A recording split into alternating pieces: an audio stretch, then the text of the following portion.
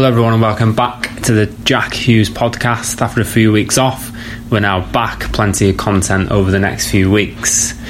Today I've got John Harrison with me. John is a colleague of mine. We've been working together for over 18 months now, and in fact he was in the Royal Navy for 5 years.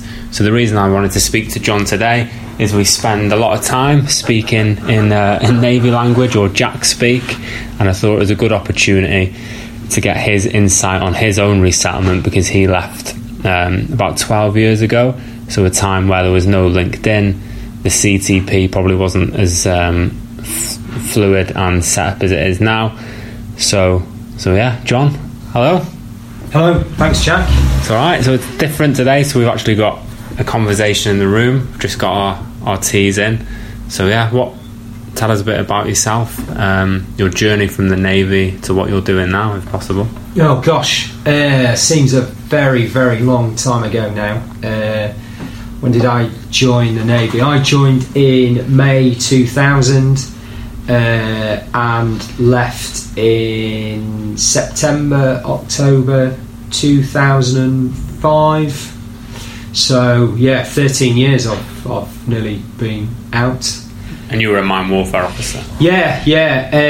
I joined the Navy for action and adventure, and my first complement appointment, I was a gunnery officer on a Sandown class mine hunter, so I spent a lot of time opening the captain's mail for him, or exploring the envelope, as I used to like to call it. And auditing the senior rates mess books, and then categorically said, I'm not a sailor, I don't want to be on flat-bottomed small ships anymore, please don't send me on a mine warfare officer's course. I was then sent on a MWOS course. So pretty much decided that the Navy was not for me, because I was not a sailor, not a man of the sea, prefer to be on dry land. So 5 years in the Navy, two jobs as an officer, and then left with no real plan of what to do other than genuinely not to be seasick. That is the reason why I left. I was a terrible sailor. I wanted to do just something land-based. Leaving, resettlement. What was my resettlement? I got a train ticket home. Really? Which was no use to me, from the UPO. Took my gas mask back, handed that in, and a few other bits of kit that I wasn't entitled to keep. Can't exactly remember what they were. Handed my respirator in and was given a rail warrant to get some tickets home, which was really good because I had my car with me. Handy.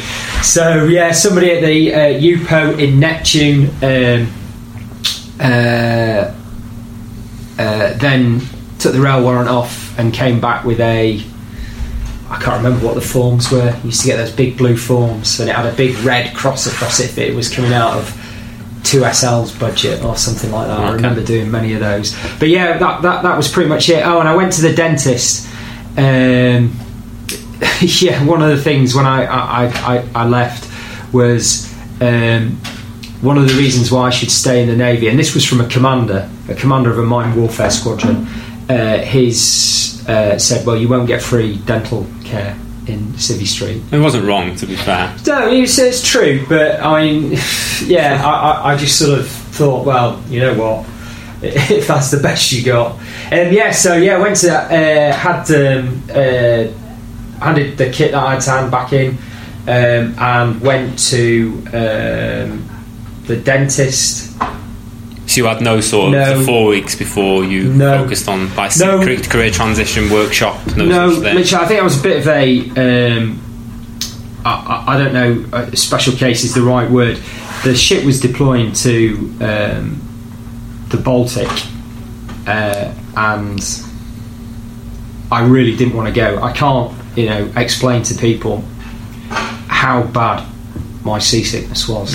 So we're going off a bit of a tangent here. It sounded like I'm moaning. I really couldn't cope. I remember going across, because we used to go across round the top of Scotland, straight across the North Sea to somewhere like Stavanger. And I remember going on that trip a few months prior to that, and not being able to keep bridge watches because I was just being so sick. I think the problem is as well, you don't really realise how seasick an individual can get. You know, people go, "Oh, why you're in the Navy if you get seasick?" You're never in there. Well, you don't know. If you go on an aircraft carrier, and you'd be didn't even know we'd set. I remember going to the ski RN ski champs, which was probably the most fun I had in the Royal Navy. And we left Portsmouth, and I remember the captain of the ferry saying there was a 4-7 gale coming up the channel, and I was just like, I don't believe this, I'm going to barf all the way across. And do you know what, we went out into it, I didn't even know we'd sailed. That's how, and going across the channel in a big ship was not a problem, but I was not suited to the vomit comet, as I used to say. So you've been to the dentist, you've handed in, you've done your stamp around the doctor. Yeah, so basically the reason why that happened was just sort of backtracking, was I basically refused to go across the North Sea again. I said, look, I'm not going. But that went down well. It's funny you say that, because I had my notice in, and you had to write a formal letter in those days. I think now they were just transitioning to OJARs or whatever it was at the time. So going back on that point, can you pinpoint the time when you thought, you explained at the beginning that they were going to send you on a mine warfare officer's course? Was that the tipping point? Was that the point where you thought, right, I'm handing in my notice? Or was there a build-up? Or was there a moment where you thought, no, this is time? Yeah, I knew at the end of my first job. Well, no, I'll be honest with you.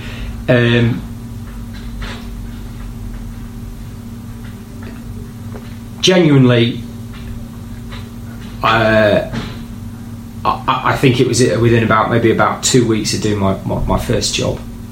It's honest. That was 2002. I realised this wasn't for you. Wasn't for me. So I had these awkward moments where, basically, I told plenty of commanding officers that when you had to do your old, what jobs do you want to do next, and all that sort of stuff, was, I am just going to hand my notice in when it gets to the point where I can hand my notice in. It came to summer 2004 when I could have handed my notice in, I think. So that was 2 years from when I completed my JWO course. So that would have been my 12 months. That 2004 would have been a 12 months notice. So I'd done my 3 years return of service, leaving in 2005. And JWO, Junior Warfare Officers course, or X course, or whatever it was called at the time. However, summer 2004, I bought a house. So I didn't go and hand my notice straight away. I had to have a little think about it.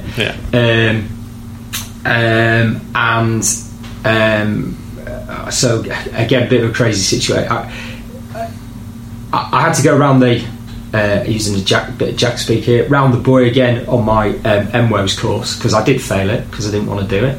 So they sent me round the buoy again, which basically meant sort of a few holdovers and a few sort of little bit of time on a sand down again, doing some mine hunting before going back and doing the last 4 weeks of the MWOS course again.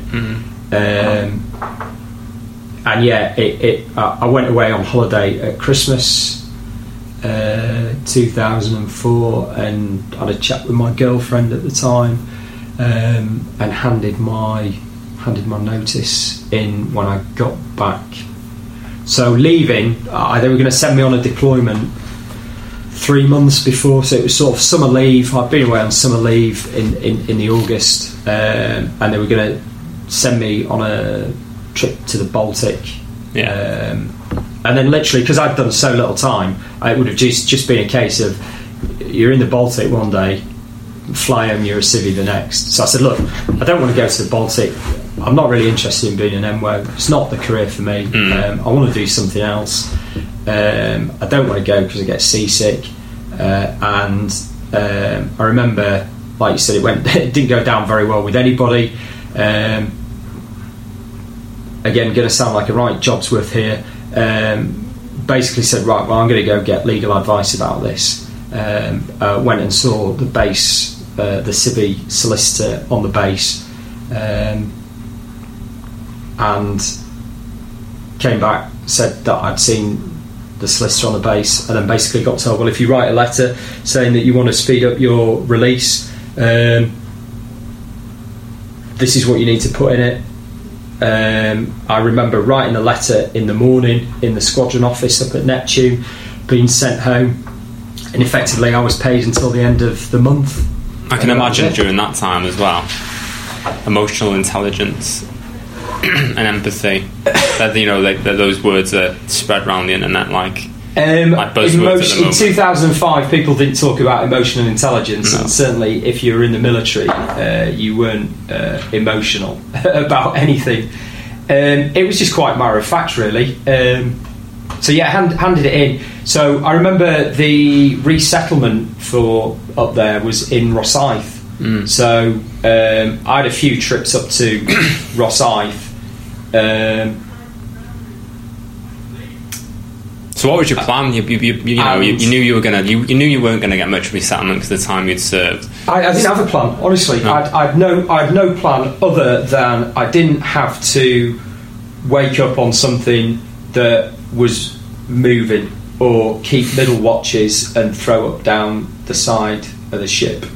I had no plan. If all my plan was, you ain't going to be seasick again, was literally my plan. That sounds pretty, jokes aside, you must have been suffering to get to yeah, I was. To leave with absolutely no plan. Yeah, and to be honest, people, am I allowed to swear on this? Yeah, people just didn't give a shit. You pay to do a job, do it. Well, hang on, I've just vomited on the chart whilst I'm trying to put a fix on. I remember being on FOST. We were off somewhere I don't know, maybe we were going over to Northern Ireland or something like that, and I remember throwing up on Swo N's feet. A guy called Gus Young. He was a really nice bloke. I think he went off to be the Jimmy of HMS Edinburgh.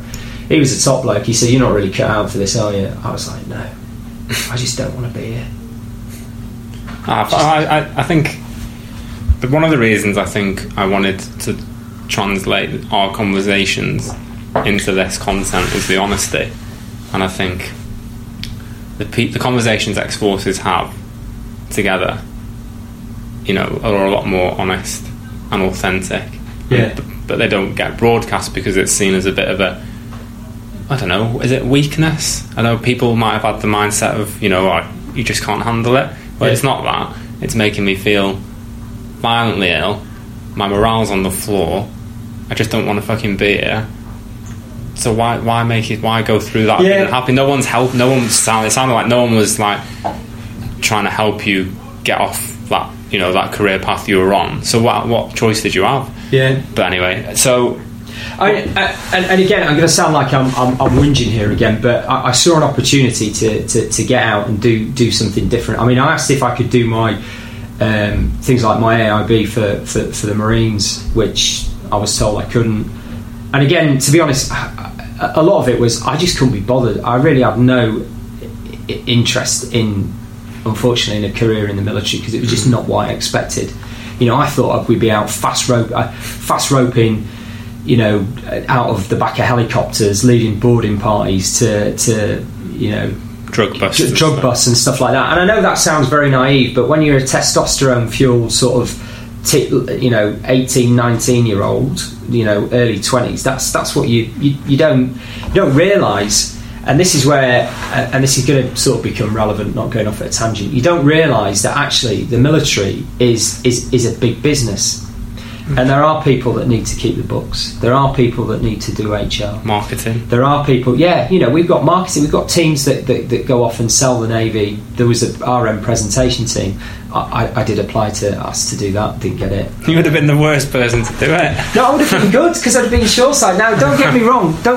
I've done presentation. One of the things that I like to think that the Navy taught me is the confidence to give presentations and talk to people. So you could have bullshitted anyone. So I could have bullshit. I could have told you the Navy was the best thing to do, regardless. I've had the worst job, but if I'm on a presentation team, going round, staying in hotels on dry land, then you would be living the dream. I'd be 110% Navy. But you give me the reality of fishery protection or transit into a minefield in a 4, 6, 7 gale in a sandown, keeping a middle watch. That's not what I wanted to do. So I very quickly found out that the Navy was, and particularly if you're an officer, as an officer, you ain't doing any of this. You're going to plan it, and then the lads are going to do it. Yeah, they're the guys that are going to be carrying the pistols and the rifles and fast roping out of the helicopters. You're going to be stood on the bridge wing, making sure that they've got 3 points of contact at all time on a ladder, and they're wearing multi-flap suits. So if they do fall into balmy Mediterranean waters, they're not going to get hypothermia. So all of that stuff, I didn't do. So when I did leave, I found that the general public don't realise that the Navy is not just about chasing up the stuff that they see in the adverts that you get sold. There is, you've got to balance books, you've got to look after cash. I mean, I remember being a gunnery officer, I joked about it earlier, opening the captain's mail and stuff, but I was in charge of, I think, the equivalent of £50,000 worth of hard cash in a safe that I used to have to muster, because again, you used to swap it in and the lads had a good exchange rate, so they would come down and they would write checks and stuff like that, and you would give them the best exchange rate for and this was, I think, the first deployment I did was it before the Euro had come into force. So you go around the Mediterranean and it's not just the Euro, well, there was no Euro. If you went to Spain, pesetas, you're using pesetas, then you go to Italy, lira, you go to Portugal, whatever they use, Portuguese peso, whatever it is, France, francs, Turkey, anything goes in Turkey. It doesn't matter, so all of that, so you've got to do all the exchange rates and balance this stuff out, and there's no Excel spreadsheet for it because you have to do it longhand in a book with a calculator. And fucking hell, if you were like a couple of quid out or something like that, get demoted. Yeah, I remember getting spot checks. The base, the people from the whatever they were back at base, would fly out. Oh right, HMS such and such is in Malta for the weekend. That sounds good. We'll go out and we'll give the fucking gunnery officer a load of crap because he's lost 57 pence in exchange rates and stuff like that. So all of this stuff would be going on, and you'd be running projects because you've got a schedule to keep to. You've got to make sure that the ship is on task for this, and you're doing exercises.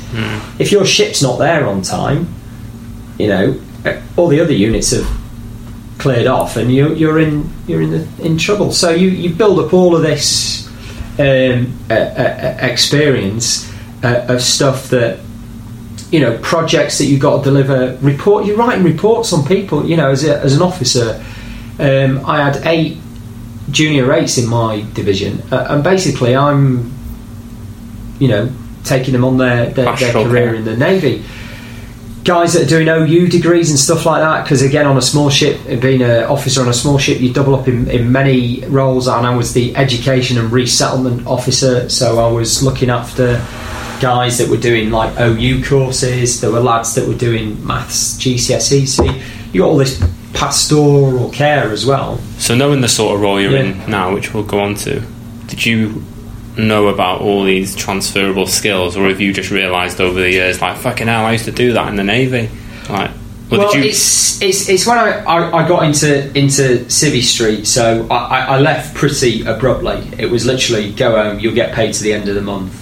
Yeah, so we'll go from there. You got the train back. Drove back because the train tickets were no good to me. and I needed a job. Well, I was earning 2005 officer, mid-£30,000. So a lot of sort of my peers and my friends who, when I joined the Navy, were becoming accountants or lawyers or stuff like that, and they were getting paid a similar wage in those sort of early 2000s. But for me to get a wage like that, I needed to be a lawyer with 3 or 4 years experience. I needed to be an accountant who passed all their exams with a couple of years experience. I didn't have any of those professional qualifications, so I think I just got a temp job somewhere just whilst I was looking, just so I had a bit of money coming in. But we were talking like, I think maybe about £5 or £6 an hour. So going back, so you were an officer in the Navy, lieutenant, yeah. So what I see now, not as much over the last year or so, is a lot of officers especially, and it's officers are officers, ratings are ratings. It's not that sort of thing what I'm trying to get across. But there is an attitude of sometimes that officers and senior NCOs have this attitude of they expect, because they've had a certain rank in the military, they expect to walk into a job. Is that anything you suffered from, or did you come back? Yeah, I didn't. So I'll tell you how I saw it was, I certainly didn't expect to walk into a job. What I thought I would get was, so I thought when I went back to Leeds, which is where I was from, and I'd been given the contact details of the local resettlement officer or something like that, and I remember having a phone call with him, and basically he told me, this genuine, it's the only contact I had with him, was well, the jobs are in the Yorkshire Evening Post on Thursday night. Cheers, mate. Yeah, thanks. I know that. I've lived in Leeds all my life. I think I got my first job stacking shelves in Tesco's via an advert in the Yorkshire Evening Post. So yeah, and again, what you were talking about, there was no LinkedIn, there was no nothing. Jobs were still advertised in the paper. Did you have a CV? Yeah, I had a CV, and that was again, I was lucky. My girlfriend at the time sort of helped me tweak it. I didn't do a CV writing workshop or anything. So there was no CTP workshop? I think there was. I just don't think I used any of it really, because I just wanted to get away from it all. Yeah. So I didn't really use it. I think I was allowed, there was maybe an allowance of maybe about £700 or something to go do a course. But, as an example, if you wanted to do a Prince 2 course in 2005 to become a project manager, which, a generic project manager, as I've since found out, the skills that you are taught as a warfare officer in the Navy lean very well towards. But I didn't know any of that at the time. A Prince 2 course was like £1,500, so it wouldn't have even covered the cost of that. So what was your first job after leaving? So my first job, so I had a few temping jobs where I basically just did like admin and stuff like that, and always got commented on about how efficient I was and could do stuff very quickly and turned up on time and all that sort of stuff. I was really stuck for stuff to do because, like I say, to get a job paying the equivalent sort of mid-30s salary, I didn't have the experience. I wasn't an engineer, an accountant or a lawyer. I started looking at like office admin jobs, like office manager jobs, because I'd run the ship's office. You do on small ships, don't you? Yeah, you do. But again, nothing. I would send my CV off to 10 places or apply for jobs. I wouldn't even get a phone call back or anything like that. It's just like my application just went into nowhere. And again, hard copy applications, very places I was applying to, some didn't even have websites and stuff like that. It was stuff that I'd found in newspapers or by word of mouth.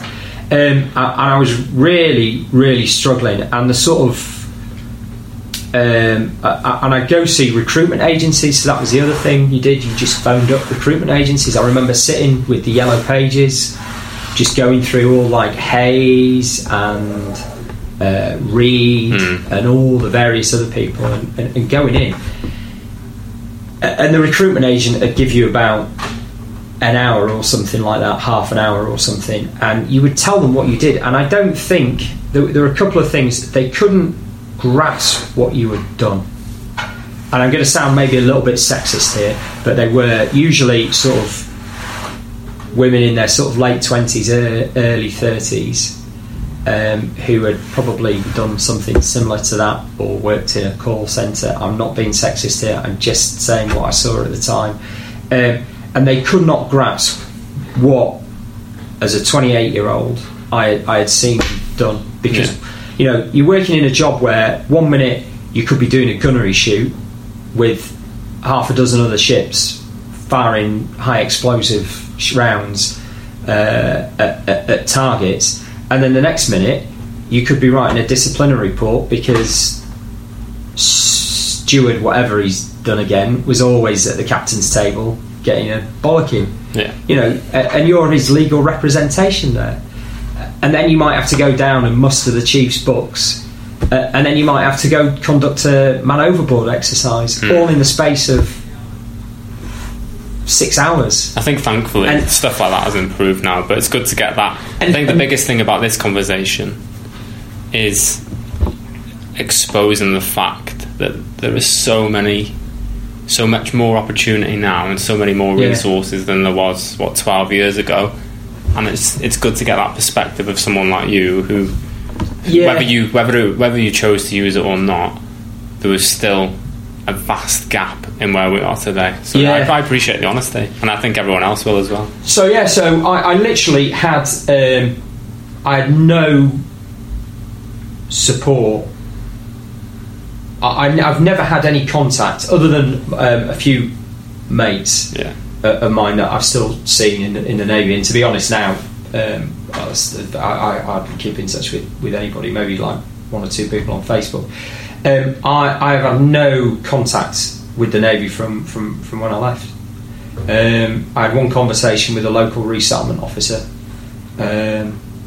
Like I said, jobs in the Yorkshire Evening Post on a Thursday night, and that was it. So pretty much did all the rest of it myself. So it got to Christmas and I was getting nowhere. I was just temping, just doing admin jobs, a little bit of finance jobs, earning £5-6 an hour. Really starting to get worried about not being able to pay pay my mortgage. And then I think I was on my way home from work and I just stopped off in an Aldi store, and there was a big advert saying recruiting store managers and deputy store managers. I thought, well, I worked in Tesco's for a year. Why not? Why not? So I sent my CV in. Again, not particularly tailored to retail. Sort of, I've been in the military. I sent my CV in, and within 48 hours, I was sat in front of an area manager talking about what I could offer them. A week later, 2 weeks later, I was at an interview at their regional head office. Week after that, I had a job with them. It's funny how things just come out of the It is. And I started work with them at the end of January. So, and they gave me a wage that was equivalent to being in the Royal Navy. And they liked ex-military people. I'm basically the founders of Aldi, the Albrecht brothers. Their previous employer before they set up Aldi was the Wehrmacht. They'd both been German soldiers in the Second World War, and they set up a shop. After that, cash only, because obviously nobody had credit. They wanted hard currency in the late Germany in the late 40s, 50s, and they set up Aldi. And Aldi's management manual is an old Wehrmacht field manual. It's an old German army section officer or platoon leaders how to manage your men, just basically translated into business speak. Fair enough. So I got a job with Aldi. I think being in the Navy was a career mistake. Really? Then I made my next career mistake, which was joining Aldi. So I worked for them for 3.5 months. It was horrible. Really, really horrible. Talk about lean manning and being, So again, transferable skills. So running an office, running a supermarket, logistics, all that sort of stuff. Did it for about 3.5 months. A lot of pressure. People have probably been in Aldi stores. You're running a big section. Whereas if I'd have been at Tesco's, there'd have probably been about 12 or 14 people running a section that size, stacking shelves, doing everything. I got caught out on too many occasions by secret shoppers. Because you've got to get stuff through the till so quickly. They send in secret shoppers, particularly when you're new, and they sort of hide stuff. They do the old Richard Madeley trick of I've just left the wine bottles down the side of the trolley where you can't see them as you go through the till. Bottleneck thing. So I got hauled up for that a couple of times, and then also again, I've seen people complain about how fast stuff goes through the tills at Aldi and Lidl and places like that. And again, as a manager, you got to go on the tills, you got to do everything. Which I think when I told them I'd been on small ships and you had to do everything, they saw that as they were good at seeing the transferable skills. Was it a match for me? No, I'm not criticising Aldi. I just didn't. It was not me. I can see why they take military people, and I met when I went on sort of induction courses. A couple of guys who had been like ex-sergeants in the army and stuff, and as either store managers or deputy store managers. So I did that, and again, literally handed my notice in and left with no plan.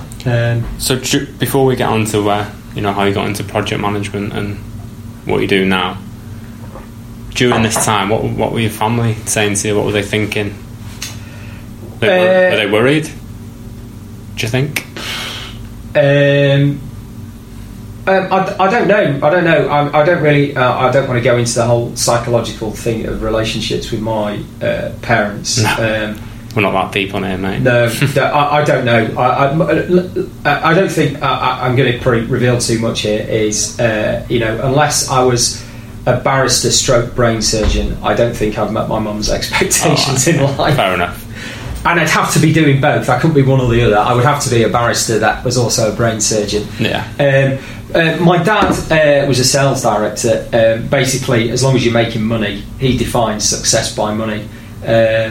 So as long as you've got money, who cares? Like that. So all right, fair enough. So you were in the Navy. You temped for a bit after you left. Yeah. Tried Aldi. How did you end up into project management? Oh right, so here we go. So project management. So I really, again, second time round, I'd left with no sort of plan what I was going to do. And again, I'd gone back to temping because I literally left. I was still in my probationary period at Aldi, so it was like literally a week's notice. Okay. And they just let me go that day and paid me to the end of the week. I might add, I stopped a shoplifter though that day, and they didn't say thank you, so that pretty much made up my mind. And a shoplifter that had nicked a flat screen, 22-inch flat screen monitor. Got it back off him. Got a bit of a kicking off his mates, but I got it back. Got told off by the area manager, who came in for being sort of a bit dishevelled because my shirt had been ripped. Anyhow, so I left. Felt it was good to be away from them. Again, no plan. Did a little bit of temping. Applied for jobs. A friend recommended applying to the local authorities because she said that there were a few military people that she knew of that had transitioned to local authority. So I just applied to Leeds City Council, Wakefield City Council, Bradford City Council, heard nothing, and then one day, out of the blue, after having sent off application forms maybe sort of 6-8 weeks and not heard anything, and this is the thing, part of the soul destroying stuff was just not hearing anything, not getting any feedback. Did it knock your confidence? Yes, I suppose it did at the time. So not getting any feedback about what I was doing wrong. Showed CVs to friends, so I was getting external input into it, and they didn't really know what to do. Got a phone call back from Bradford City Council saying, look, can you come for an interview? We're really sorry that we've not got back to you. It's just been really hectic. I went for a job in the Environmental Services Division at Bradford City Council, just as an admin officer role to do maternity cover. Got in, and the actual job that was handed over to me, I could do it in about half an hour every day. It was all sorts of stuff. It varied from sorting out people's expenses. I was good at that. Definitely a theme, isn't it? Yeah, I used to do all the travel expenses and stuff like that in the ship's office when I was in the Navy. Sort that out. I ended up doing cover for the PAs for the head of department and the director as well, which they were really impressed that I was good at, again, because I'd done that for captains on warships. Yeah.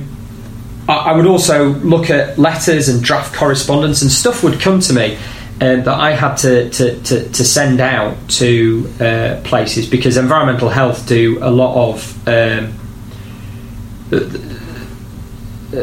companies wanting to set up, build like a smelting plant or something like that, or Domino's Pizza wanting to sell. Lots of letters go out, and they sort of came through the admin officer's desk from the environmental health officers, and I looked at them and said, well, you can't send that out. Yeah. There's spelling mistakes all over it. It's not paginated properly. It's just, you've written a letter that looks like this. You've written a letter that looks like this. You talk about corporate branding. It's not standardised. So I would go through that, sort letters out, change them, correct them, and then send them out properly. Write letters for some of the guys, get them sent out. So is this where you got recognised? Yes, I started to get recognised for doing stuff, and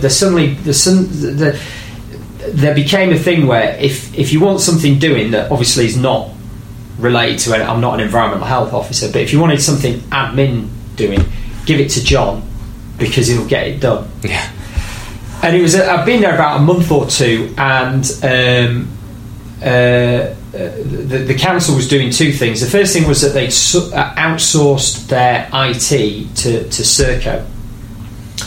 And basically what that entailed was every department had used to have its own sort of IT support, and either these guys had left or they transferred to Serco. And basically what used to happen was you had a problem with something, you'd go see your mate in IT help who just sat down the corridor, and he'd fix it for you. Like the IT crowd, essentially. Yeah, well, yeah. But then when Serco took over, and we all know about Serco, being in the military, how they get their hands on stuff and lock it up, you had to call a central number. You had to phone somebody somewhere that I think was in Birmingham and log a call to get something fixed in Bradford. So some of the stuff that they needed fixing, which was just like simple stuff like password resets, I think is the most common thing, or syncing a mobile device to their PC. Yeah. I just started to do for them. So I got a bit known to be able to sort of help out IT wise. And then we started. Then I'd been there about a month or two, and they were introducing SAP or SAP or whatever you call it, and they needed somebody to help the transition in the department do the SAP, basically a spare set of hands that the managers could say, this is what we need to do, this is what we need to get out of it. Yeah. And I did it. I helped the whole department transition to SAP. And a lot of the stuff that I did was I'd go round teams and just ask them how they did things. How do you currently do it? How are we going to do it in SAP? And they go, well, how do you do it? And you'd ask one person, they'd tell you how it was done. And then you'd ask another person the same process, and they'd tell you a completely different way of how it was done. It was like, well, hang on. So, bizarrely, when I was at Dartmouth, when I was in the Navy, we'd been taught how to do business process mapping for stuff. I don't know why, but we'd been taught it. So I remembered all this. So I started to business process map out stuff and say, right, this is your current process. Look how inefficient it is. There's like 3 people who are doing the same job do it in 3 completely different ways.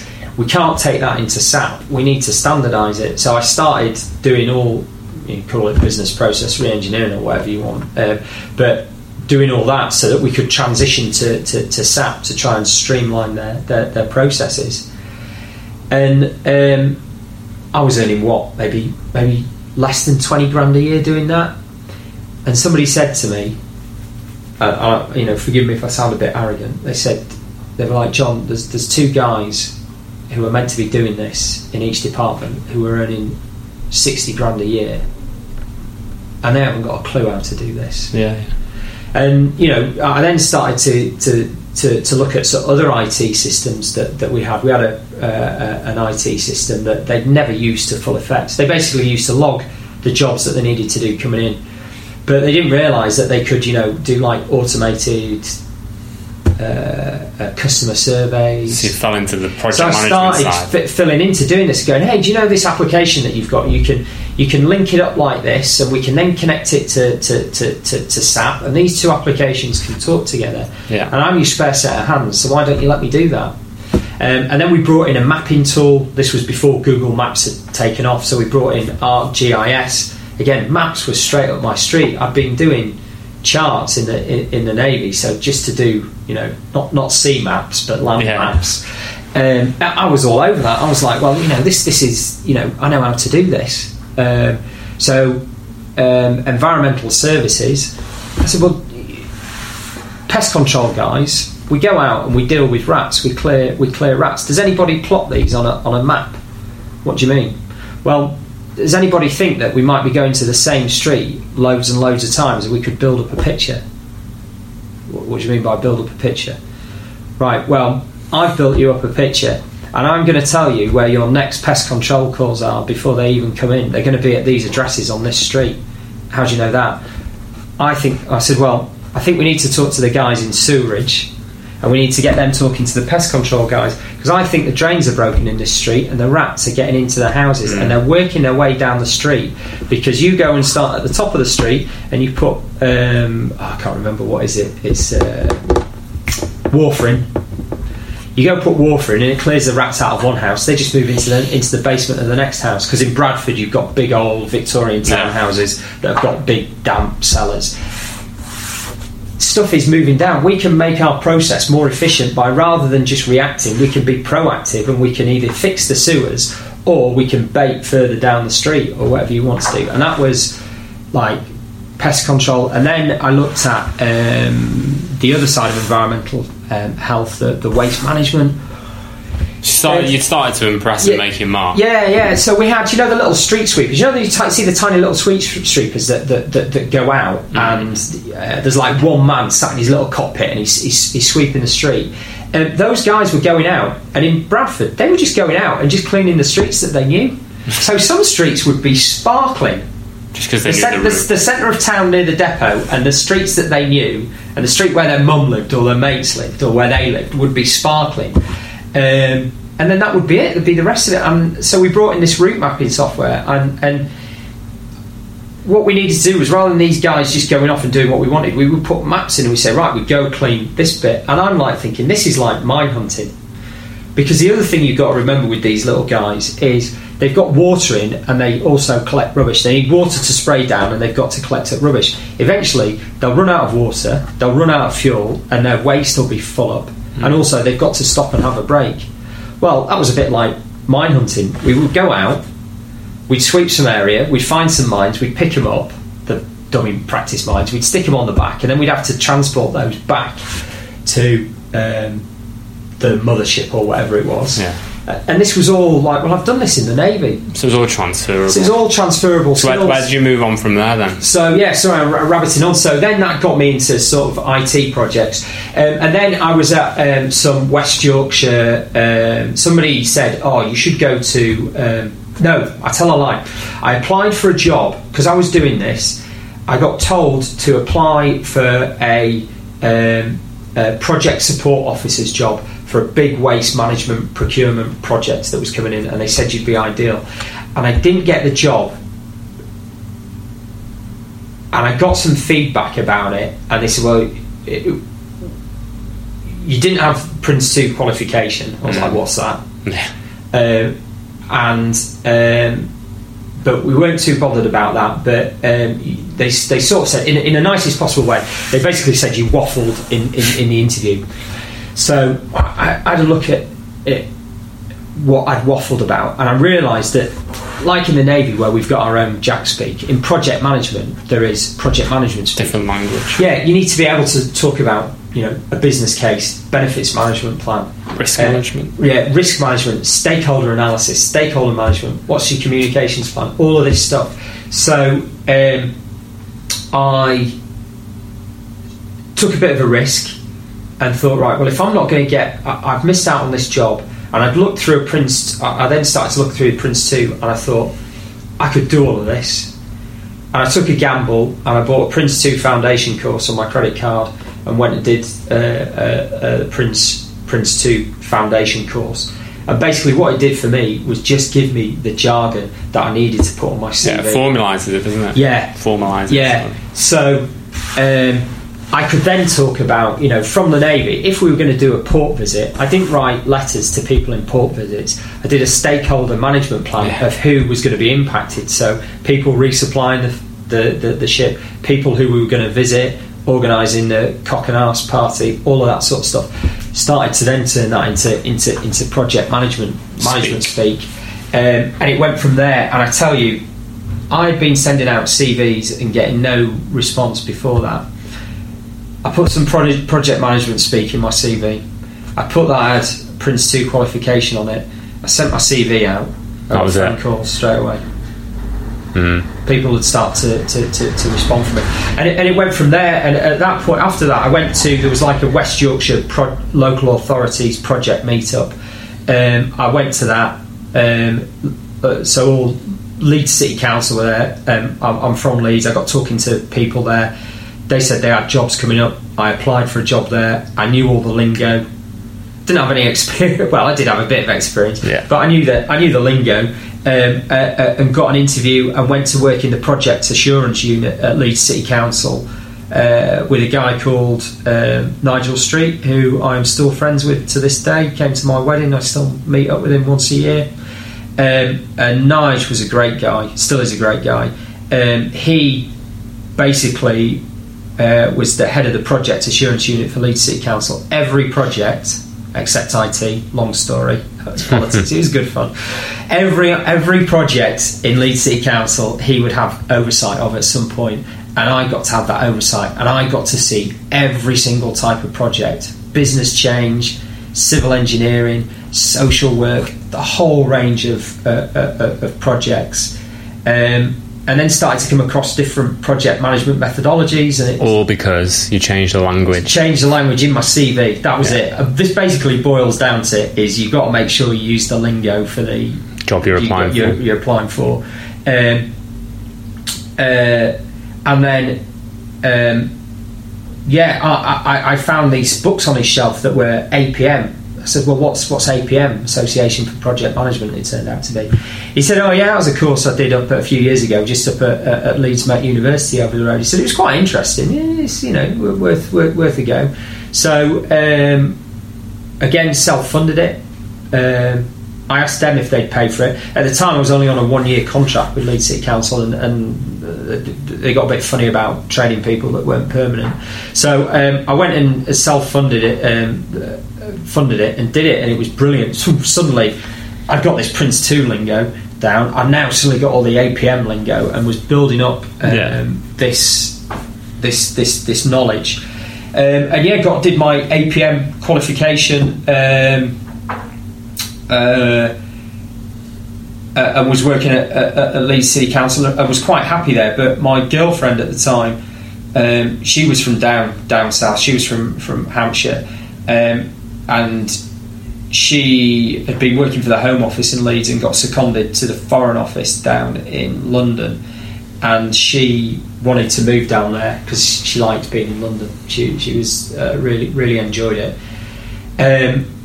So I applied for jobs in London, and I remember I would apply for, when I was in Leeds and stuff like that, I was always applying for jobs because, like I said, I was on just a 12-month contract at Leeds, so I needed to get a a new job, but in the end it turned out that they made my contract permanent.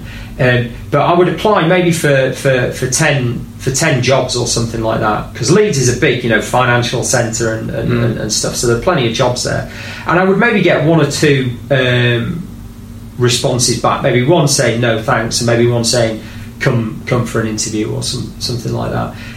I applied for 3 jobs in London. I got 3 interviews. I got offered 2 of the jobs, and I think going somewhere like London, the reason why I got those jobs, because they were jobs 2 of them were jobs in the civil service, one was with the local authority. This is probably maybe what I should have done when I left the Navy, was not go back to Leeds but go to London, because the jobs were so abundant. I went into this interview. The guy that interviewed me, although it was for the Cabinet Office, the guy that was interviewing me was on secondment from the MOD. First question, within about 5 minutes of the interview, he's asking me about Thursday wars. You're in there. He knew he'd been on a warship. He knew what he'd worked in central, in main building, MOD main building. He'd worked with naval officers. He just knew. He knew it.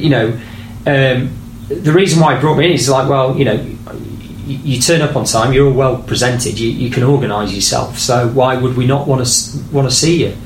And that was I remember.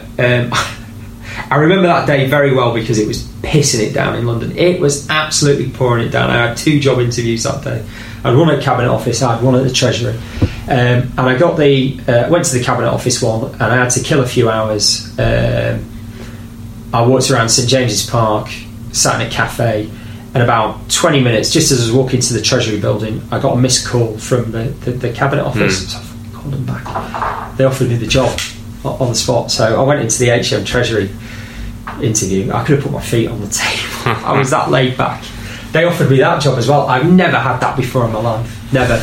But it was just, I don't know, I built up the terminology that I needed for project management speak. I'd got a bit of the experience, and then such simple things. It was, and if I'd have known this at the time, it would have made my life a lot easier. I probably wasted maybe 2 years of just doing the wrong things from lack of advice or not knowing.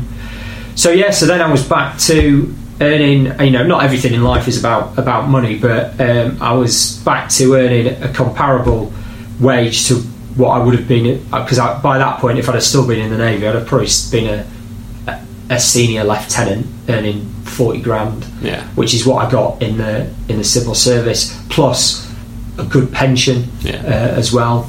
And then it went from there, and then delivering a Prince 2 project, and then gradually, because it was software related, over time we transitioned that to Agile.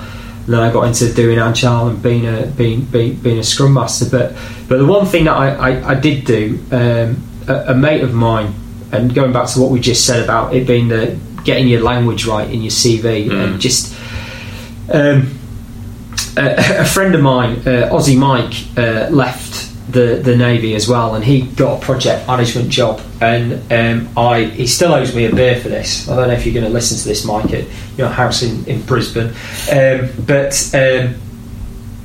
I basically, on a Skype call to him, basically told him the whole lingo that he needed to change in his CV to get a job.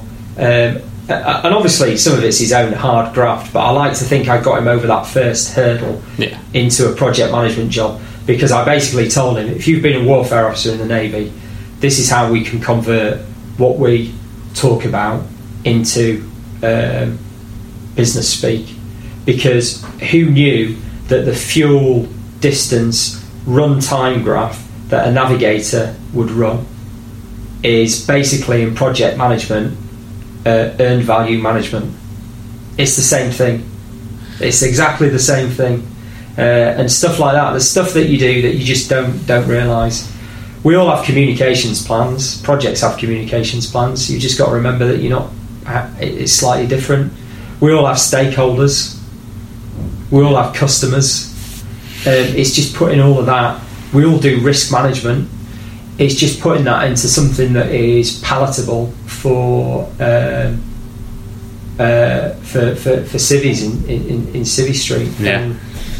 I struggle maybe pretty down, maybe due to my own stubbornness, ignorance, lack of not reading stuff. Maybe I don't know, but I got here in the end. And again, like I said, money's not the be all and end all.